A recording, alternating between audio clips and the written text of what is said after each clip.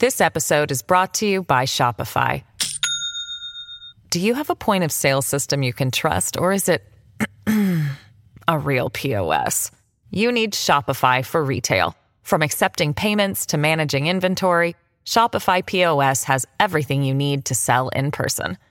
Go to shopify.com/system, all lowercase, to take your retail business to the next level today. That's shopify.com/system.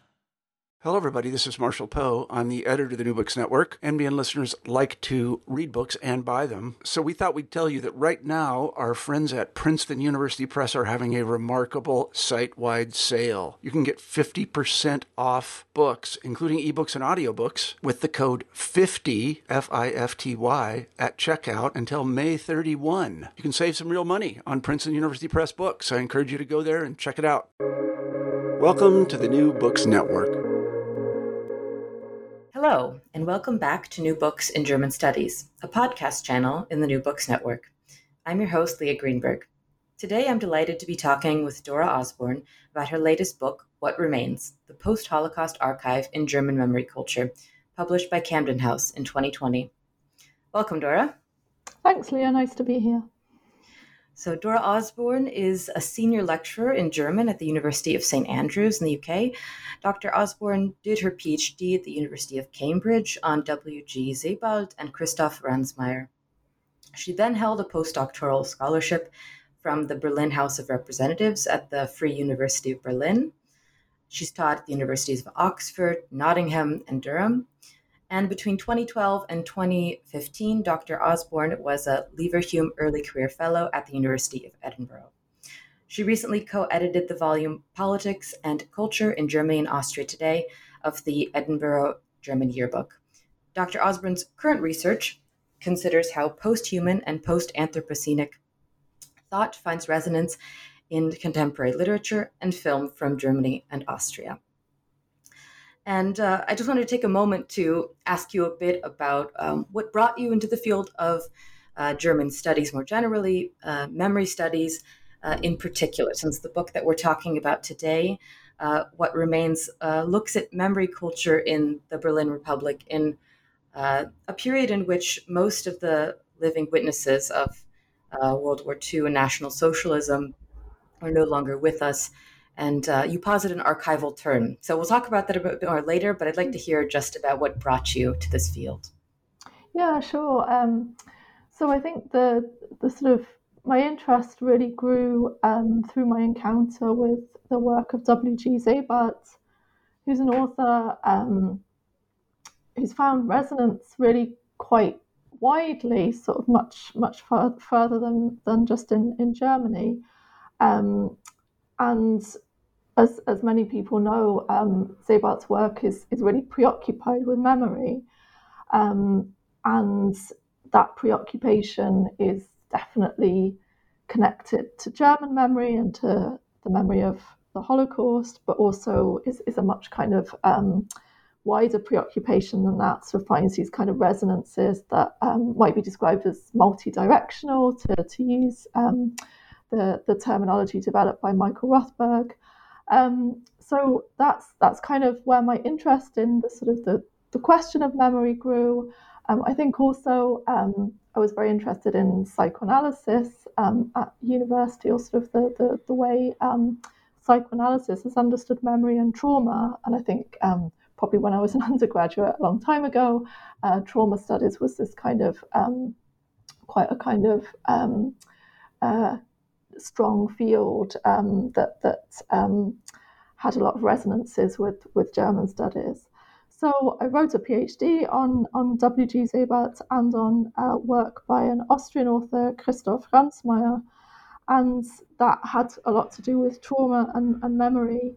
And one thing that I was struck by in Sebald's work in particular was the question of material memory. So the way that Sebald's texts are always sort of interested in, on the one hand, sort of objects, artifacts, but also on the other, sort of libraries, museums, archives, and how these material remnants are often sort of threatened by dispersal or by sort of dissolution, that there was almost a sort of sense in which some of these memory materials were sort of anti-materials that seemed to be affected by the passage of time, by destruction, things that are sort of concern for Sebald. So I think that's where this current book emerged from, was this question of material memory that I found really powerful in Sebald.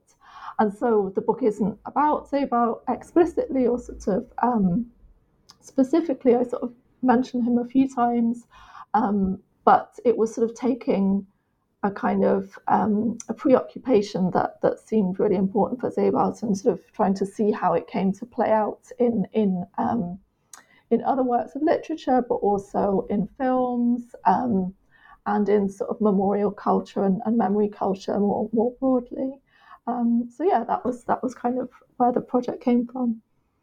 Okay, so I can definitely see then that how those different interests during your PhD then led to this project, and because it's such a materially centered research project, I was wondering sort of how you then came about to the different case studies that you look at. If you could perhaps give a bit of an overview of sort of your thesis about this archival turn, and then some of the artifacts that you then look at. Yeah. So yeah, as you said, Leah, I guess one of the sort of one kind of premise for the book is sort of trying to understand what I think is the particular significance of the archive in what's been called the post-witness era.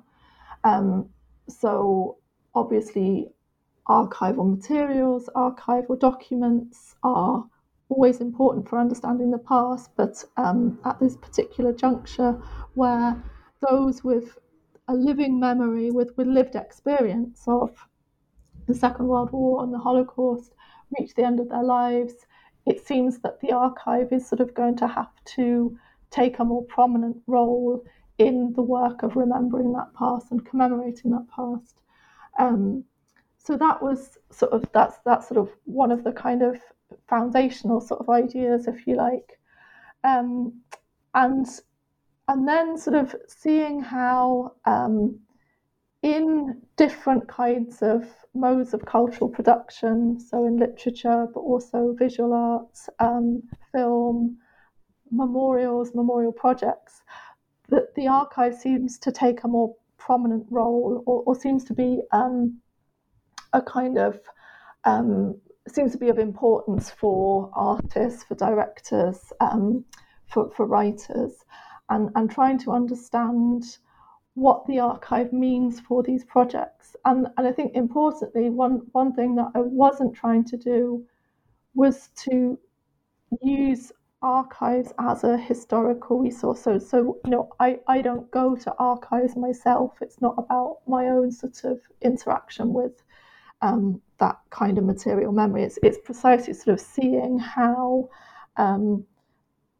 these artists, directors, writers work with either archives or the idea of archives in their memory work, in the sort of work that they do to try and remember the past. So the book is divided into there's a sort of theoretical chapter, but then there are 3 chapters where I look at sort of different examples, and the first set of examples are memorial projects. The second set of examples are documentary films and a couple of examples of documentary theatre, and then the last chapter is different kinds of prose narratives. And I just sort of in all of these examples, I'm sort of struck by how the archive is a sort of an important kind of trope in the sort of these different projects in the way that they're engaging with memory. So it's that particular relationship between the archive and memory that I'm interested in. So you make note of the perhaps non-traditional way in which you're approaching archives in this project as a literary scholar. So perhaps for the historian who approaches this book, they might be surprised. And perhaps for a general audience, I thought it would be interesting if you could tell potential readers and our listeners about how you define the archive, and then how the archive is then incorporated into these different memorialization, documentary, theatrical, and literary works. Yeah, sure.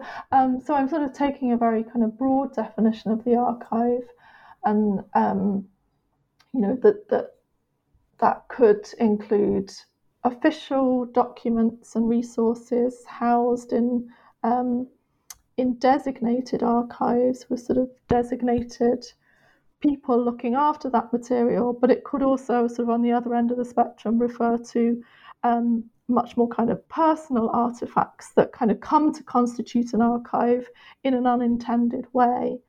And the reason I'm sort of working with that broad definition is because I think in German memory culture and in the sort of discourses that have emerged in sort of understanding how Germany has worked through its National Socialist past and come to engage with the memory of the Holocaust, is that sort of these very different resources are kind of crucial to that project in different ways, and so just at the very basic level of sort of understanding what happened, official resources are of course incredibly important, but that actually there's been a sort of sense in which perhaps more personal artifacts almost offer a kind of counter resource. So particularly the work of Marianne Hirsch, for example, her idea of post-memory. She's sort of written about how kind of perhaps more personal artifacts, sort of non-official resources, have a particularly important role to play in sort of coming to understand a traumatic past. So it was very important for the project to have a sort of broad understanding of the archive. And then what I'm sort of trying to kind of look at in particular is what I've called the post-Holocaust archive. So a concept of the archive that's very much responding or very much a sort of legacy of trauma, where that kind of material legacy is absolutely marked by the violent history it bears witness to. So in other words, it's incomplete, it's marked by belatedness, it's marked by sort of gaps and lacunae. So in the context of thinking about Germany's violent past, it was really important to sort of to engage in that first chapter with the sort of question of how what remains in this post-witness era is a very kind of complicated resource. So on the one hand, it might be sort of official documents that are sort of precisely the products of a bureaucratic regime. And on the other hand, it might be the sort of the material remnants of violence that are kind of incomplete, that are themselves kind of damaged, and that all of these things somehow constitute what remains for the next generation in this post-witness era, and that sort of understanding the complexity of that legacy is the sort of first step in sort of in continuing the work of remembering that past in an era where we're sort of much more dependent on that material legacy. And you mentioned these sets of archival materials that we have, both from the bureaucracy that came out of National Socialism, and this set of artifacts that are full of gaps. And in your first chapter, you articulate some of the theoretical approaches to the archive. And I was wondering if you could expand some on what archives have to do with power, both in a broader theoretical sense and in the case studies that you look at. Yeah, absolutely. So yeah, that was a really interesting part of the project. And in that first chapter, I'm sort of drawing on different kind of theoretical positions in relation to the archive. And what was sort of interesting in that theoretical reading is that, you know, some of these questions of what an archive is, what it does, what it represents, are very kind of broadly applicable. And so the question of the relationship of between archive and power is you know, something that we can see at work in lots and lots of different contexts, but also to see how some of the theoretical writing relating to archives, I think, is much more focused on the idea of a sort of post-traumatic archive and specifically a post-Holocaust archive. But to come to your question about archives and power, I mean, I think there are sort of different people who are interested in that question. I worked quite a bit with the writing by Alida Assmann. So Alida Assmann is a really kind of big figure in memory studies and has written a lot about German memory culture. She's written a particularly interesting book about what she calls the new discontent in German memory culture. And Alida Assmann writes about the sort of the way that archives, when they sort of have a kind of political power, a kind of resources for different kinds of governance and different kinds of authority, but that political power kind of wanes over time as a kind of regime comes to an end, and that's where an archive then might kind of become a sort of historical archive that's used by historians. She also writes really interestingly about the difference between archive and canon, and for Assmann, that sort of cultural memory is sort of made up of an archive, which is sort of all the potential things that we keep about the past. But the canon is what actually gets circulated.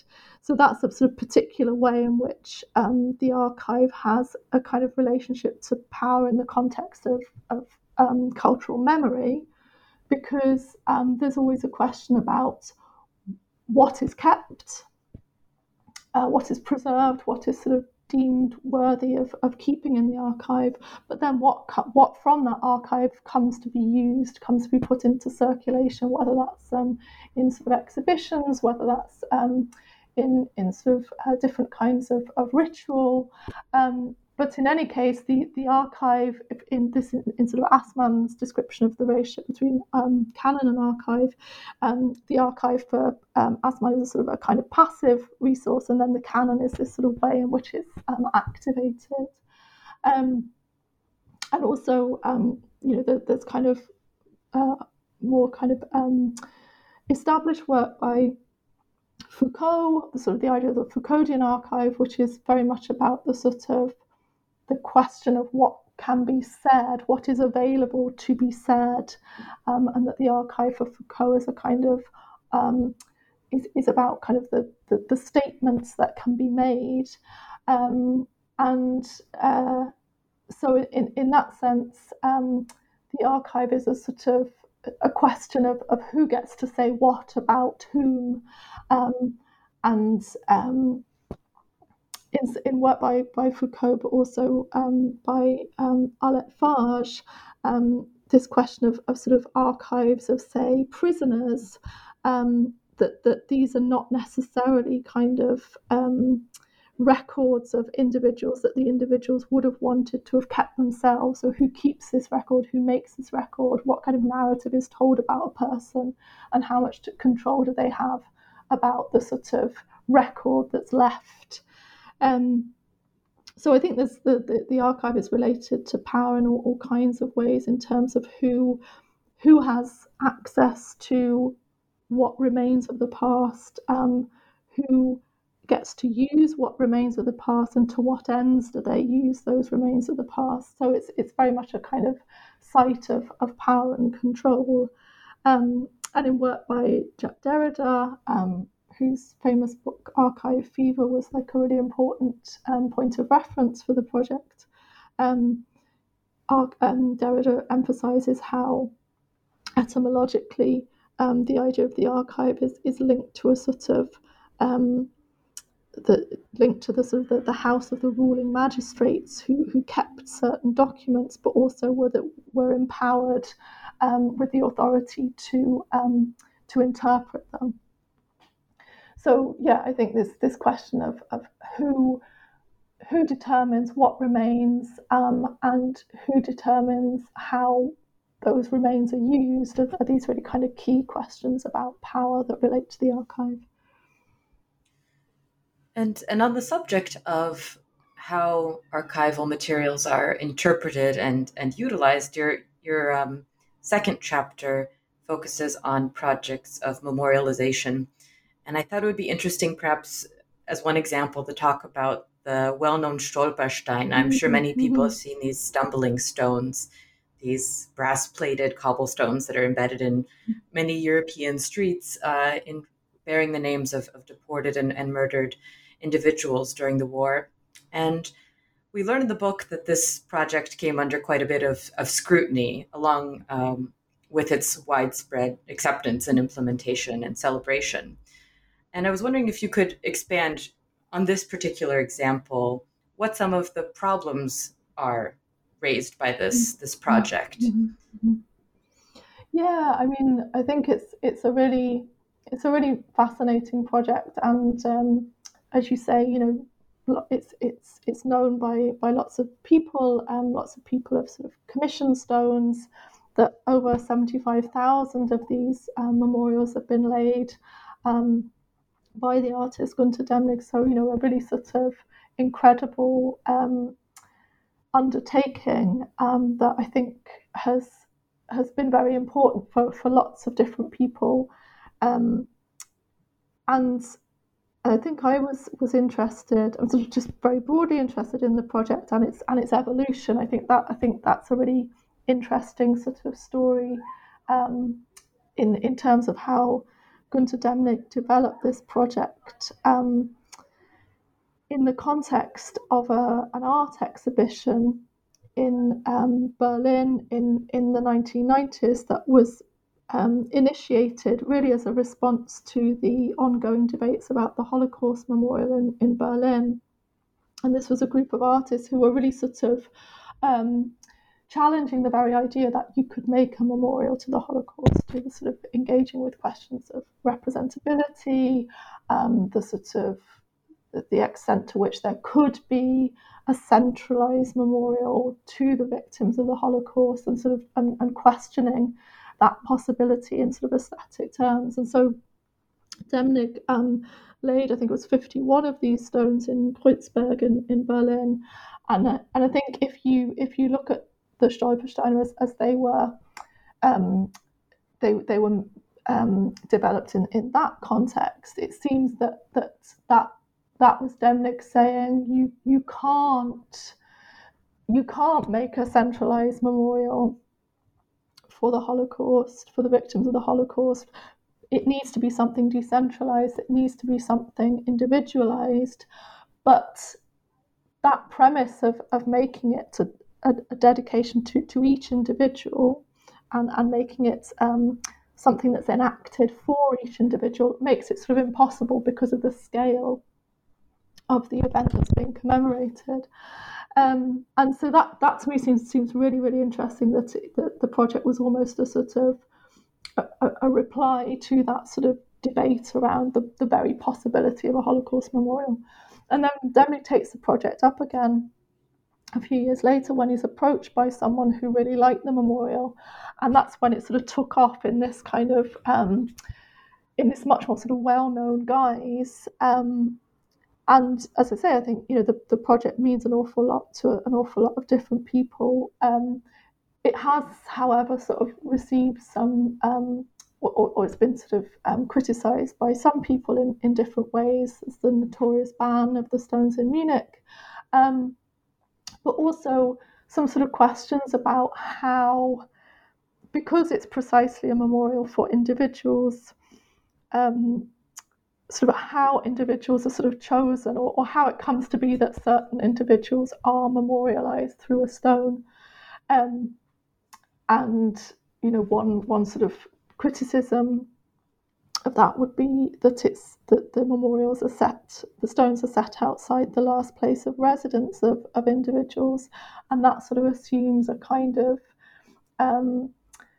it assumes someone with a residence or a sort of permanent residence, and so the question of sort of perhaps victims with no fixed abode, for example, and there was a sort of kind of counter project where stones were set in Alexanderplatz in Berlin precisely for victims with no fixed abode.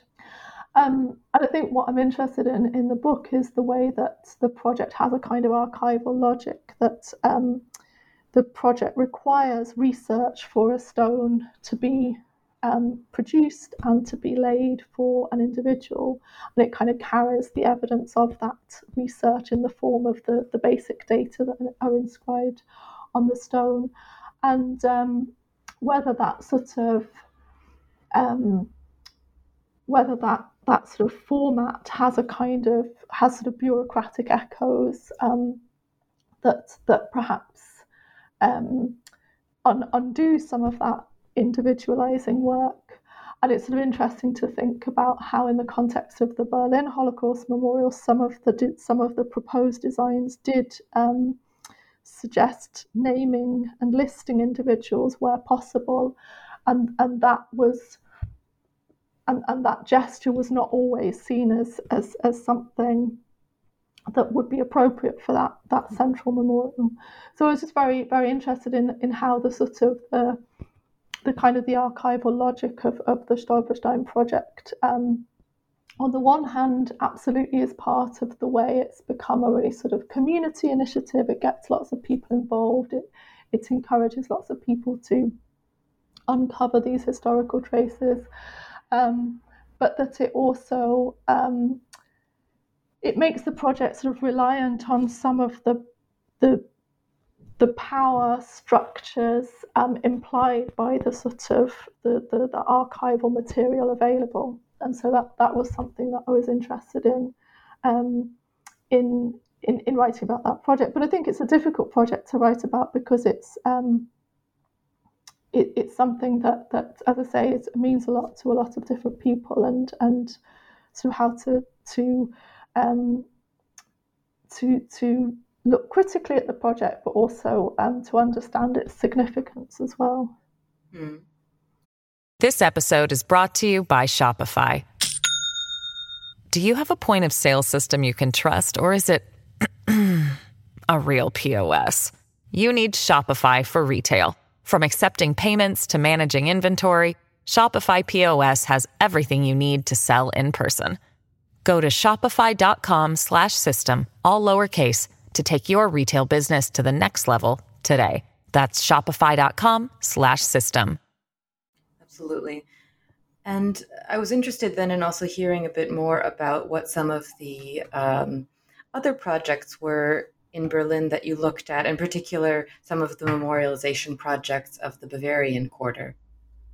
Right, yeah. So this is people might also know this because it's also a very famous project now, kind of a bit older than the sort of most recent iteration of Stolpersteiner.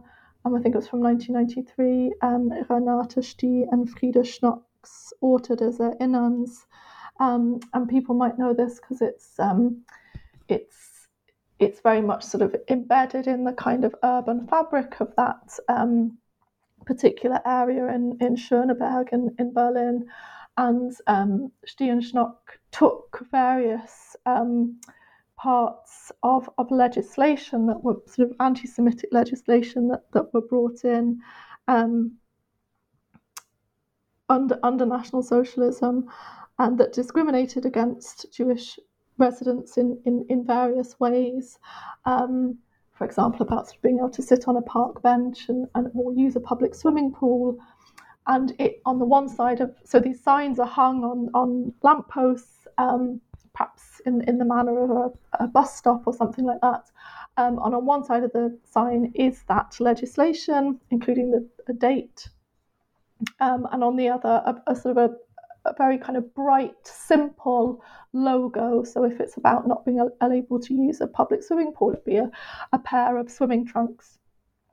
So very kind of contemporary design. And this was a project that was I think received a lot of attention, not least because at the time residents didn't quite understand what was going on, and I think there's a sort of urban myth that one resident called the police because they thought this anti-Semitic legislation was being enacted there and then.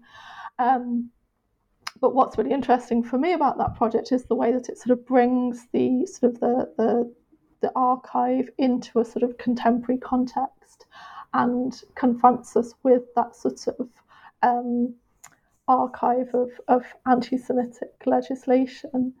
And Stian Schnock, of course, very interesting artists who also submitted a design for the competition for the Berlin Holocaust Memorial, where their proposal was to have a regular bus service departing from Berlin, taking passengers to different sites of atrocity, so different concentration camps, on this sort of bright red bus with things like Ravensbrück written on the front.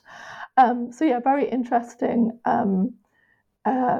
artists working with these sort of memorial questions. And then another project that I looked at, which wasn't in Berlin, was work by Horst Hoheisel and Andreas Knitz. And this was called Zermalene Geschichte, and was precisely about it sort of worked within the sort of an archival space in Weimar, and Horst Hoheisel has sort of done lots of kind of what are known as sort of counter memorial projects or sort of counter monuments, where he's sort of working very much against sort of the idea of producing something and instead commemorating destruction by sort of quite iconoclastic acts of destruction. So his design, notoriously for the Berlin Holocaust Memorial, was to blow up the Brandenburg Gate and to lay the demolished remains in front of the Brandenburg Gate. So not a project that was ever going to be realised, but that was absolutely about kind of challenging the sort of the idea that sort of challenging sort of conventional modes of remembering and commemorating, and the sort of structures involved in that.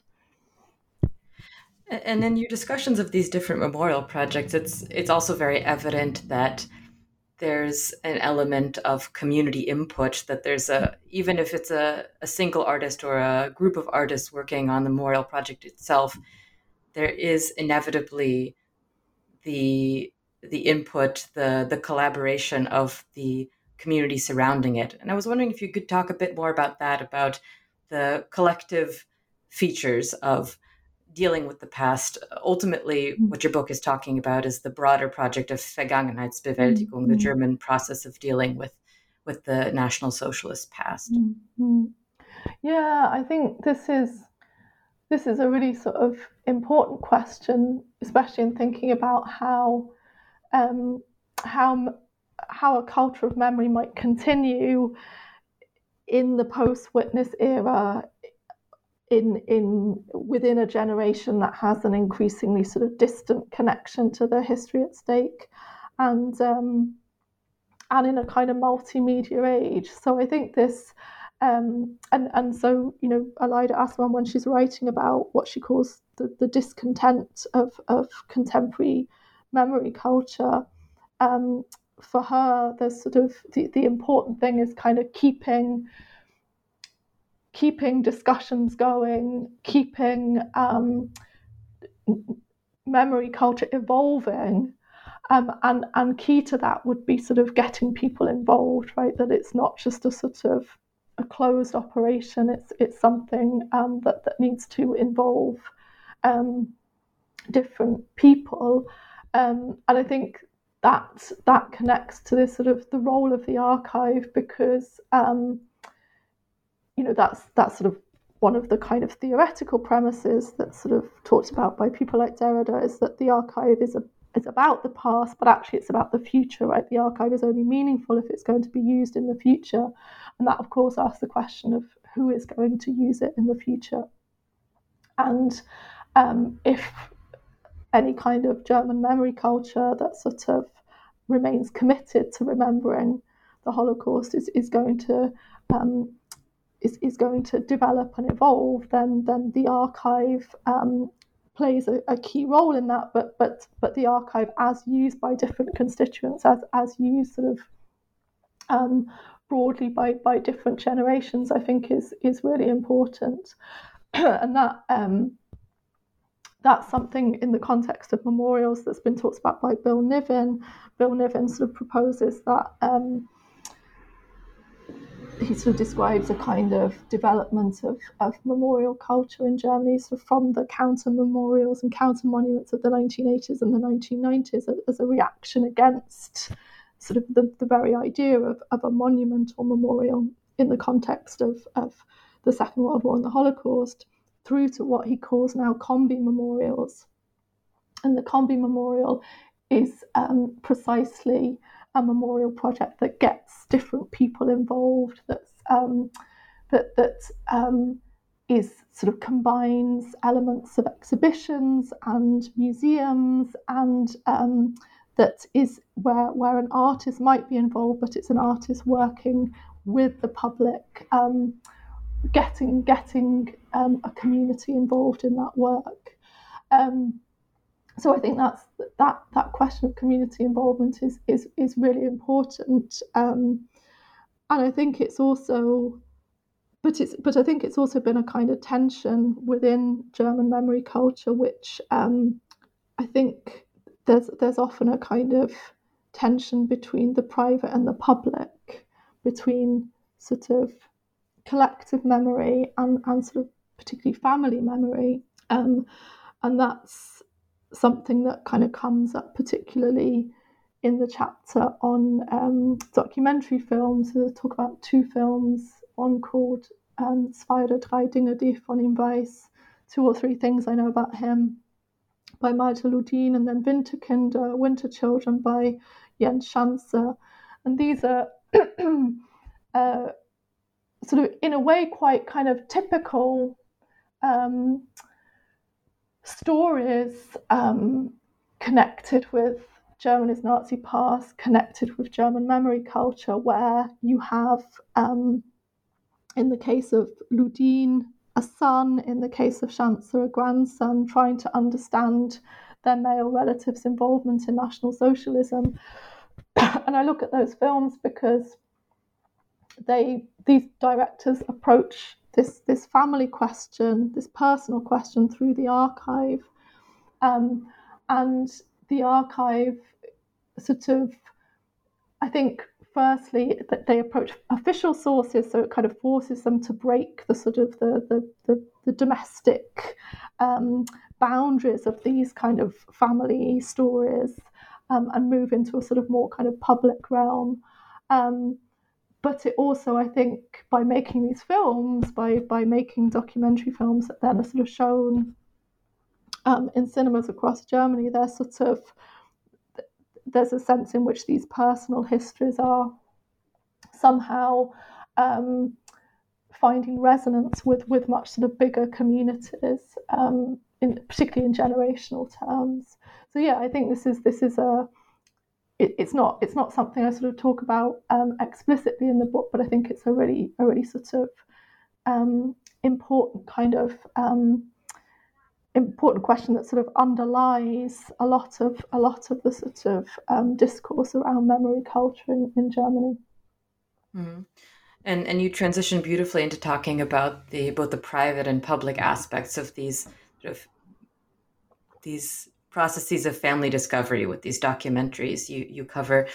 And you also conclude that they also act as sites not just of illuminating information, but also of illuminating the lack of information or of repressed information, of silencing, you say.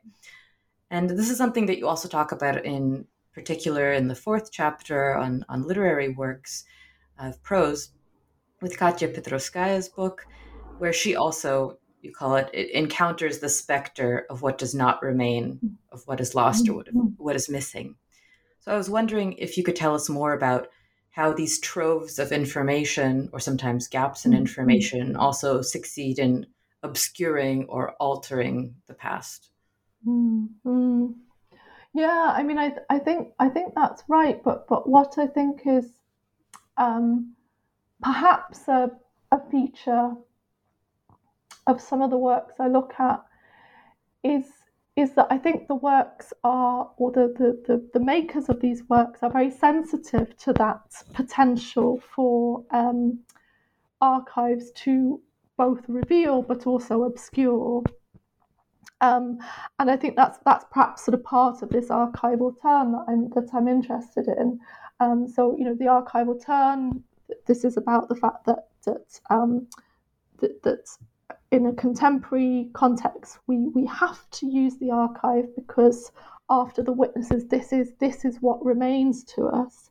But I think the archival turn also heightens our awareness of what the archive is, what it isn't, what it could be, and that's, I think, what I find with these the works that I look at and the makers of these works is that I think they're extremely attentive to precisely the sort of the fallibility of the archive, if you like, and the particular fallibility of the archive in this post-Holocaust context. So Katya Petrovskaya, it's a really fantastic book, Vielleicht Esther. It's an autobiographical narrator who is so acutely aware that her, it's in, again, a sort of almost kind of quite conventional history in the sense of narrative, in the sense of trying to find out about her family's past, and she's aware herself of this conventionality that she sort of says, I didn't really want to write this story. She wanted to write a family history that was much older, but she kept kind of stumbling over the 20th century. This was a sort of a stumbling block for her, and she's acutely aware that that this search for her family history is flawed. It's flawed because of what's available to her. It's flawed by her own prejudices and biases, and it's flawed because the history she's trying to recover is a traumatic history, a history of violence that resists a kind of a complete understanding. And so I think this narrative, but also other narratives, they're writing not just about how they turn to the archive to try and understand something, but that in doing so, they're confronted with the the flawed nature of this resource, which is ordinarily pitted against something unreliable like memory, right? That the archive is fact, memory is unreliable, right? That's sort of a kind of cliched kind of opposition. So I think that's really the thing that I find sort of distinctive about the works that I'm looking at is there sort of it's not just that they use the archive and then this sort of supplements their kind of limited knowledge that's limited through generational distance, say, but it's a sort of an awareness of what it means to have to use these resources and to have to be confronted with their limitations. And Petrovskaya is so wonderful because she has a really wonderful bit where she's trying to find the name of her relatives within, I think it's a telephone book. So there's a list of names that all sound very similar. And she says she's aware that in this search, she wants a particular thing. And in wanting a particular thing, she doesn't want all the other things. And this sort of gets her thinking about how, in sort of undertaking this personal research, there's a sort of an appropriation, if you like, of certain kind of archival resources, in this case of names, but these names sort of signify individuals. And she starts to feel very bad about the other names that she's sort of abandoning when she takes what she wants and then says, well, I don't need you, I don't need these other names, they're not my names. And so she's Petrovskaya's sort of answer to this is a sort of, she talks about adoption, that actually the generation of this post-Witness era, this generation that has to turn to the archive, is under a certain obligation to not simply take what it wants in sort of constructing very personal narratives or very sort of partial narratives. It's under an obligation to take some kind of, I guess, historical responsibility for different actors in the past. And that, I think, is, again, a really sort of distinctive aspect of what some of these authors and directors are doing, is sort of grappling with what their sort of responsibility, what their sort of archival responsibility is, if you like. And yeah, that's sort of I found that sort of very striking in the text I was working with, particularly Petrovskaya, who's a fantastic writer. And you point out some important tensions there, and sort of how both to deal individually with the archive and with evidence of the past, and also collective responsibility and dealing with the past. You also talk about the tension between, in National Socialism, the project of elimination, but also the constant documentation. And one final tension that you point out in the conclusion that struck me was this need for memory to be both available for completion, you say, and available for infinite performance in a response to what the contemporary nation is. So I was wondering if in closing and talking about the book, you could elaborate on this a bit more. Yeah. So I think this was, I think what you've just picked up on was sort of more a kind of problematic, really, of again, to go back to Assmann's idea of sort of this kind of unease or discontent in memory culture, sort of, where do we go from here, right? Does Germany have to, does it necessarily have to keep performing this work of memory in order to show its commitment, but then does it become a sort of empty ritual? And this is the sort of the kind of inbuilt, if you like, into the language of Vergangenheitsbewältigung.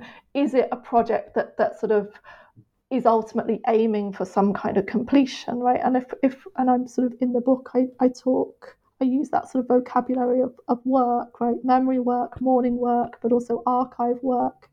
And if you sort of drawing on that vocabulary of work, it sort of it questions this idea of the task being performed, right? Is it a task to be completed? But then what would that mean? And that's been a big sort of debate in sort of post-war Germany, right? This sort of whole question of can the past ever, should you ever want to draw a line under the past, right? Obviously, lots of people have got into all kinds of trouble for suggesting it could be. But then realistically, what does it mean to keep enacting this work sort of indefinitely? And that was sort of the kind of in the sort of introduction, I sort of suggest that archive work is the kind of unfinished business of German memory culture. That archive work is sort of found at the sort of beginnings of memory work and mourning work, particularly thinking about the sort of documentation produced during something like the Frankfurt Auschwitz trials, which is this sort of is seen as this kind of watershed moment in Germany's kind of reckoning with its National Socialist past. And then, but that sort of documentary foundation sort of returns again in this kind of late phase of German memory culture as what I'm calling unfinished business. So yeah, that's a kind of provocation, really, a sort of, if archive work is the sort of task that faces a kind of contemporary generation that is now part of this. It lives in this post-witness era where a turn to the archive is necessary. Is the archive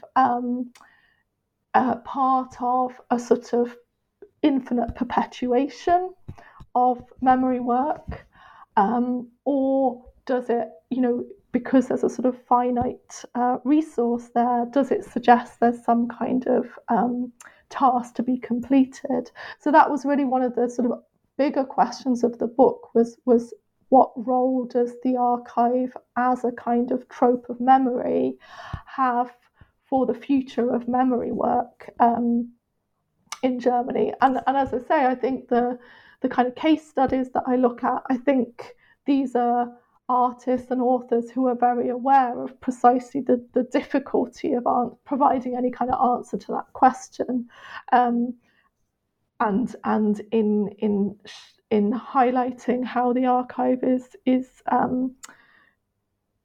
anything but a resource that provides definitive answers. It's sort of keeping that question open, I think, in probably quite important ways.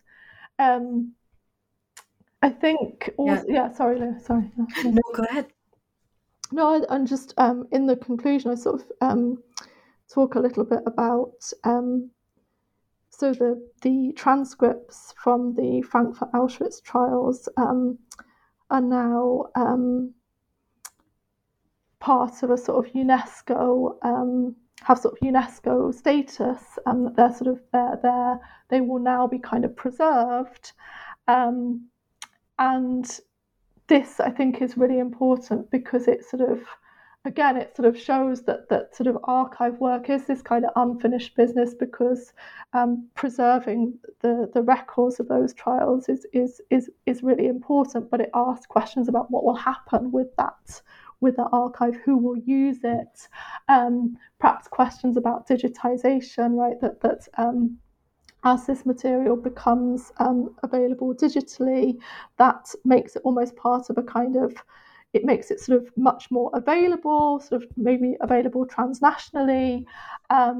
So there's sort of there's technological questions about a sort of archive in a sort of digital mode, but also questions about a kind of global archive in its sort of transnational reach. So I think those are sort of the big kind of next questions in terms of this sort of particular post-Holocaust archive, is sort of questions about mediality, but really, I think the book is what the book is trying to show is that there is an archival turn, there is a turn towards the archive, and acknowledgement that this is that memory has to be archival in the post-witness era, but an awareness of the difficulties that presents in sort of using this very particular archive, namely the post-Holocaust archive, mindfully. So I don't think the book is sort of trying to answer a question in that sense. I think it's trying to show the sort of it's trying to actually ask some of the questions of what that archival turn means, and I think those are similarly some of the questions posed by these directors and artists and authors. And it sounds like some of these initiatives, like with UNESCO and the new opportunities presented by technology, might then be opening up even further into the next era of memory culture. Right. Yeah. Mm. Well, I think now I'd be interested in hearing how perhaps your last research project, this one, informs what you're working on next. I'd be curious to hear what's next for you, what you're working on. Mm-hmm. Yeah, I think I'm sort of perhaps thinking about those questions of digitization, questions of memory. I'm interested in some of this, the kind of discourse and theory around post-humanism and sort of de-anthropocentric discourse, where the question of memory seems to be such a human one in some ways, right? I think especially in the context of Holocaust memory, that there's a real question about sort of humanity caught up there. Sort of, the necessity of humans remembering something extremely dehumanizing. And so, yeah, I think the sort of the next things I'm interested in are sort of how memory is how memory is perhaps sort of or the question of memory is perhaps reorientated in a sort of in a sort of post-humanist era, where the sort of the figure of the human is decentered somewhat. And I think what's interesting about a lot of the discussions happening in the humanities around post-humanism, anthropocentrism, and the Anthropocene are interesting questions for area studies, or sort of or disciplines that can sometimes be seen as area studies. So German studies, for instance, and how you can ask these sorts of much more kind of global questions in the context of your particular language area. And I do think those questions are relevant in a particular language and cultural and national context, where national is always sort of reaching out to the kind of transnational. But I think it does kind of challenge sort of German studies, for instance, or other kinds of language disciplines. But it's something that I'm very interested in.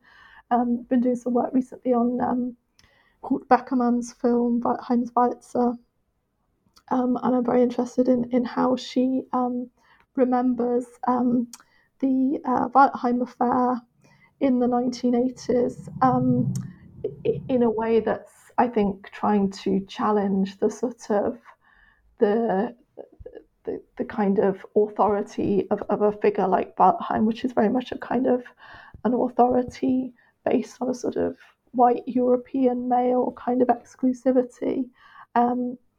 So I've been doing some work on that, particularly thinking about Waldheim as former UN Secretary General, and the recording of his voice on the Voyager Golden Record, which is something that Sebald notes, an irony that Sebald notes in The Rings of Saturn, that this man who was known to have been